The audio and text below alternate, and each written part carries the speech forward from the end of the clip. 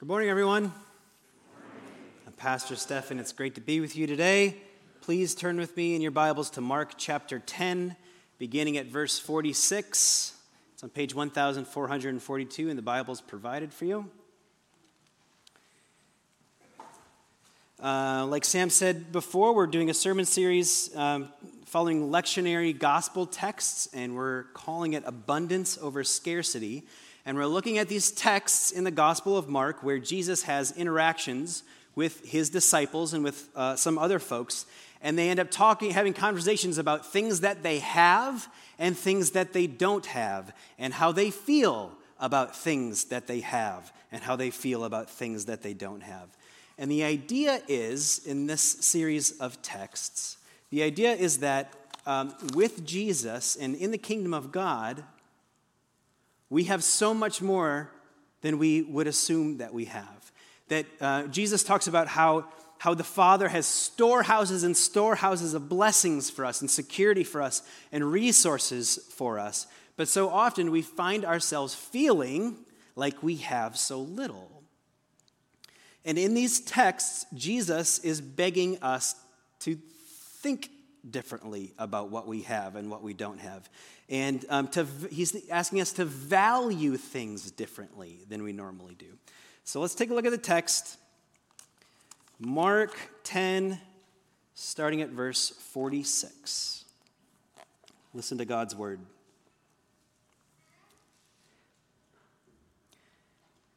Then they came to Jericho.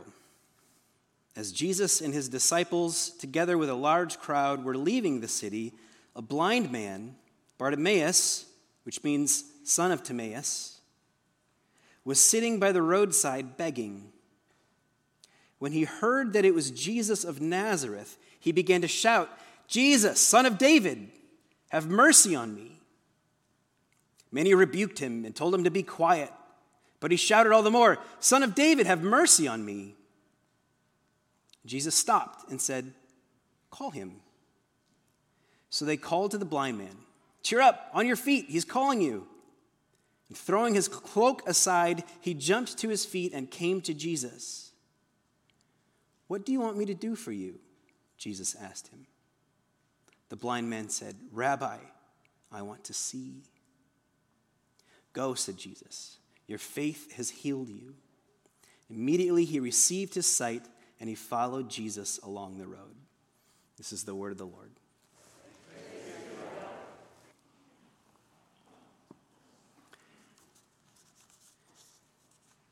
This is a text about sight. It's a text about blindness and sight. Annie Dillard is an author in one of her books, which is called Pilgrim at Tinker Creek. She has a whole chapter in her book that is devoted to sight. And in this chapter, she tells a handful of stories about people who were born blind because of cataracts. But then later on in their life, they were able to receive a surgery which allowed them to see for the first time. Can you imagine what that would be like? To be a person in your 20s or your 30s or your 40s or whatever, not being able to see any of the physical realities of the world, and then one day you can. Can you imagine what a shock that would be? So Annie Dillard talks about how differently these people reacted to being able to see for the first time. Some people were just absolutely dazzled and amazed and excited, and they went along with their life just totally thrilled about everything that was going on. And then there were other people who were petrified by their new ability to see. In fact, a few of them, after they received the surgery, they were so traumatized by suddenly having their sense of sight that they refused to open their eyes. They refused to open their eyes for a handful of weeks at least. There's one person that Dillard describes. It was a woman who's 22 years old. And when she first was able to see, she was She was dazzled by everything that she saw. She was dazzled by the world's brightness. But then immediately she got afraid. And she ended up closing her eyes for 2 weeks out of fear. She refused to open her eyes for 2 weeks. But then at the end of those 2 weeks, she started to get a little bit of courage back. And so she gathered around her friends and her closest family, and she decided she was going to open her eyes again. And just in a very poorly lit room with a handful of people that she trusted really well, she started to open her eyes again. And then for a number of hours just explored the things that were just immediately around her. And for hours and hours, the woman said, my God, how beautiful. My God, how beautiful. For hours. Can you imagine what that would be like? And it seems to me that this is the kind of seeing that we all long for. The ability to be astonished by things that are astonishing around us. The things that we normally treat as mundane. To be able to see things for their actual beauty and to never lose perspective of the wonder that surrounds us.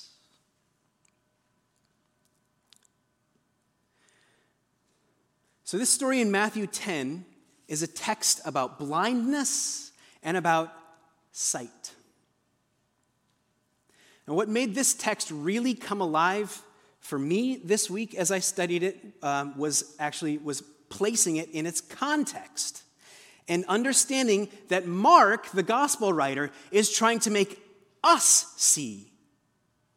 We are meant to see something new in this text. And if you're here last week, it might be helpful if you were here last week.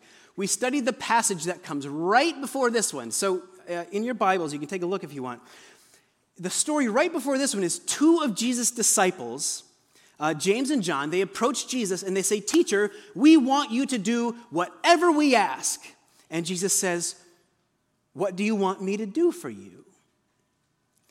And it turns out that they wanted to be important. And they wanted to be impressive. And they wanted to call shotgun in the kingdom of God.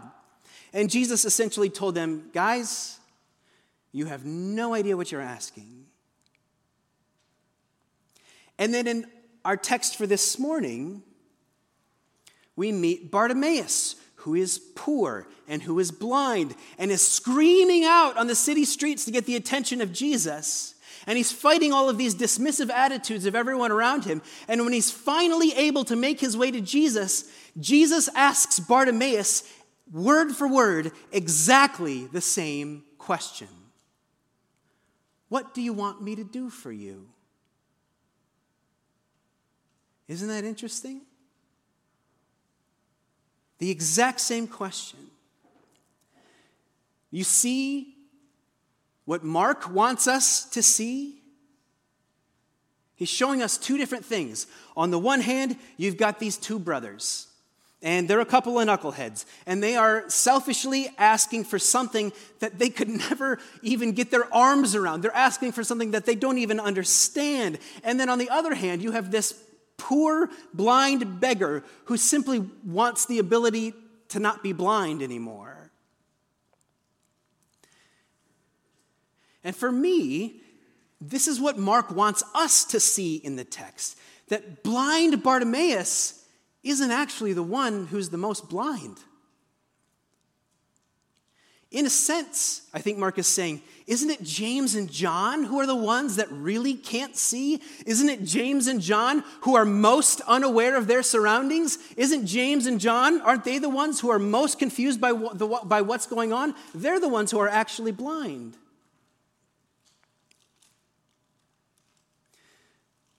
Now, the thing that I love the most about this, both the story about Bartimaeus and the story about James and John, is just how patient Jesus is. It's such a wonderful question, I think, that Jesus asks. It's the kind of question that a parent says to a child. It's just so humanizing. It's just so honoring. "What do you want me to do for you? What do you want me to do for you? It's so humanizing, I think especially with Bartimaeus, because it might have seemed perfectly obvious what Bartimaeus wanted, right? But Jesus doesn't presume anything about the man. He doesn't presume anything about what he wants. And Jesus honors his desires. Jesus honors his agency. He honors his personhood. It might have been completely obvious to everybody what Bartimaeus was going to ask for. After they called him blind Bartimaeus. Like that was his name. Blind Bartimaeus, blind Bartimaeus. They said it dismissively. Blind Bartimaeus, blind Bartimaeus. Jesus says, what do you want me to do for you? What a beautiful question for that man.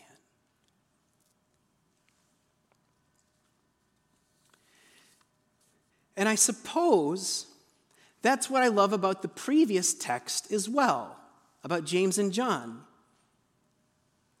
Because Jesus, in the same manner, with the same words, asks these two knuckleheads, what do you want me to do for you? He asks them to share their desires with him, and he can handle it. He's not afraid of their desires. He's not unwilling to hear even their privileged, selfish desires. Jesus invites their desires. What do you want me to do for you?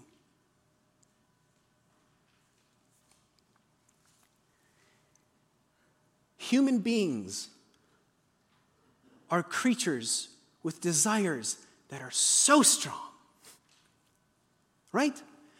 Our desires are so strong that very often we get overpowered by them. Like we lose ourselves in them. We forget who we are because our desires overpower us and become strong. They end up consuming us. And our desires are so complicated because some of our desires are so obviously good, and then some of our desires are so obviously bad, and then there's a whole bunch of desires that are in between that are somehow neither good nor bad. And then maybe most of our desires are actually contradictory, like they're two different things at the same time. We desire opposing things. These combinations of love and hate, these combinations of fear and excitement, these combinations of fight and flight. I think Paul says this better than anybody who ever has. Paul says in Romans 7, he's like, I don't get it. I do the things that I don't want to do, and then the things that I don't want to do are the things that I end up doing. And he's so frustrated by this. I have these crazy desires, and it's like they're at conflict with each other within me.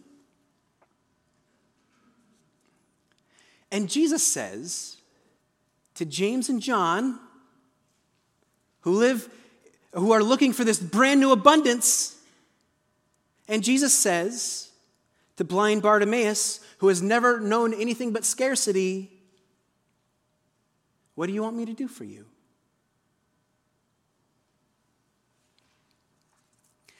I find it exceptionally gracious that they get the same question. Especially for someone who identifies much more with James and John than I do with Bartimaeus, I find it exceptionally generous.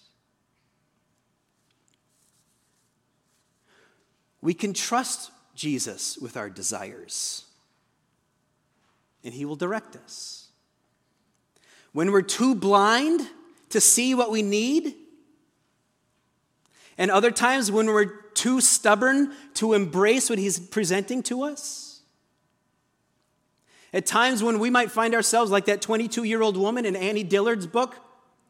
Sometimes it just takes us a little bit of time to get the courage to see what we need to see. So how do we do that? How do we get that courage? How do we begin to see the things that God would have us see and desire the things that we should be desiring? How do we do that?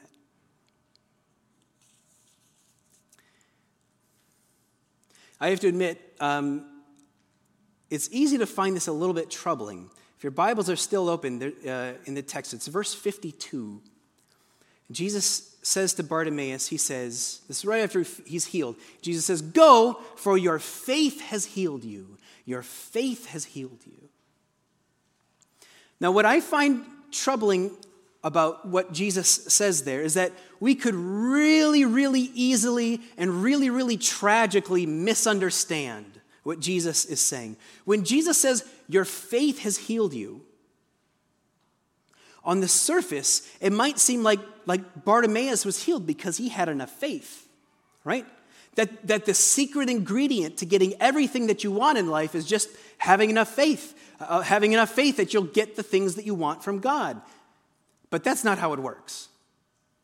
In fact, anyone who's ever tried to play that game knows that that's not how it works. And there are plenty of churches out there who have ruined plenty of lives because they have told people that they are suffering because they don't believe enough, or because they aren't praying enough, or because they haven't prayed the right way, and their faith is too weak for Jesus to work through them. There are plenty of churches who have ruined plenty of lives with that kind of stuff. And that's a horrible trap to fall into. And that is not what Jesus is talking about here. So then what does Jesus mean when he says, "Your faith has healed you"? Here's the best way I've heard it described. Jack Rodas says, what Jesus is saying is, your faith has put you in the way of this gift. Your faith has put you in the way of this gift. Your faith has put you in the orbit of Jesus, and when you stand there in the orbit of Jesus, sometimes you get clocked in the head by his gifts. Your faith has put you in the way of this gift. So Bartimaeus, sitting there at the city gates, doing what he normally does, begging for pennies, and he hears the voice of Jesus Nazareth come by, and he calls out for him, and he eventually stands up, and he throws off his cloak, and he walks into the orbit of the sight and the grace and the acceptance and the understanding of Jesus. And then he followed Jesus down that road. His faith put him in the way of the gifts of Jesus. And then guess what? The same thing happened with James and John. We don't see it as quickly. Bartimaeus, it happens really fast. But with James and John, okay, they embarrassed themselves. They had a really foolish, juvenile desire, and they expressed that desire to Jesus, showing that they were totally blind to the realities of the kingdom of God. But did Jesus eventually honor their request? Yeah, he did. He really did. It didn't look anything like they expected it to look, but what ended up happening was they entered the orbit of Jesus, and they put themselves in the orbit of sight, and in the orbit of grace, and the orbit of acceptance, and the orbit of understanding, and they followed Jesus through his betrayal, and his death, and his resurrection, and these two men lived out their lives gratefully being last in the kingdom of God, gratefully being last in the kingdom of God. And they found out that way they were actually first. Wouldn't you know it? They got exactly what they were asking for without ever even knowing what they were asking for. They found themselves in the orbit of Jesus, and they got walloped by his gifts beyond their wildest imaginations. Their faith put them in the way of gifts of Jesus. Friends of Jesus Christ, it's not a matter of asking Jesus the right questions. And it's not even a matter of having the right desires. More so, it's about having those questions and having those desires, and then by faith, taking them into the orbit of Jesus. It's not a coincidence that the text that comes immediately after this one is the story of Jesus walking into Jerusalem, Palm Sunday. Walking into the orbit of Jesus means walking with him in discipleship. Faith puts us in the way of the gifts of Jesus. Even a naive faith, even a childish faith, even a misunderstanding faith, even a blind faith. Faith puts us in the way of the gifts of Jesus. So let's not neglect our faith. Let's not give in to our cynicism. Let's not give in to a mindset of scarcity. Let's not lose our courage on the path of regaining our sight. Sometimes it takes a long time. Sometimes it takes some real courage, maybe even a few weeks or years before we have the courage with just the right people around us in a poorly lit room to begin to open our eyes just a little bit to see what's actually around us before we say, my God, it's beautiful. Sometimes it takes a little time. But let's not neglect our faith. Pray with me.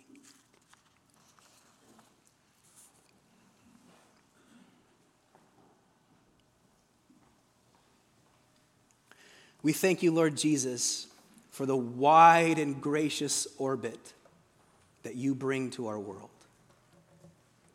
Draw us closer and closer to the center, so that our faith might bring us right into the way of your gifts. Give us the privilege that we don't know that we want. Give us the firstness that is actually lastness. Give us the sight that will help us to see your beauty.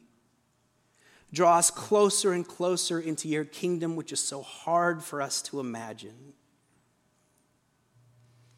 We give our desires to you today, Lord Jesus. We ask you to take them, to honor them, and to mold them into just the things that we need them to be. We trust ourselves to you, Lord Jesus, blind as we are, that more and more we might begin to see.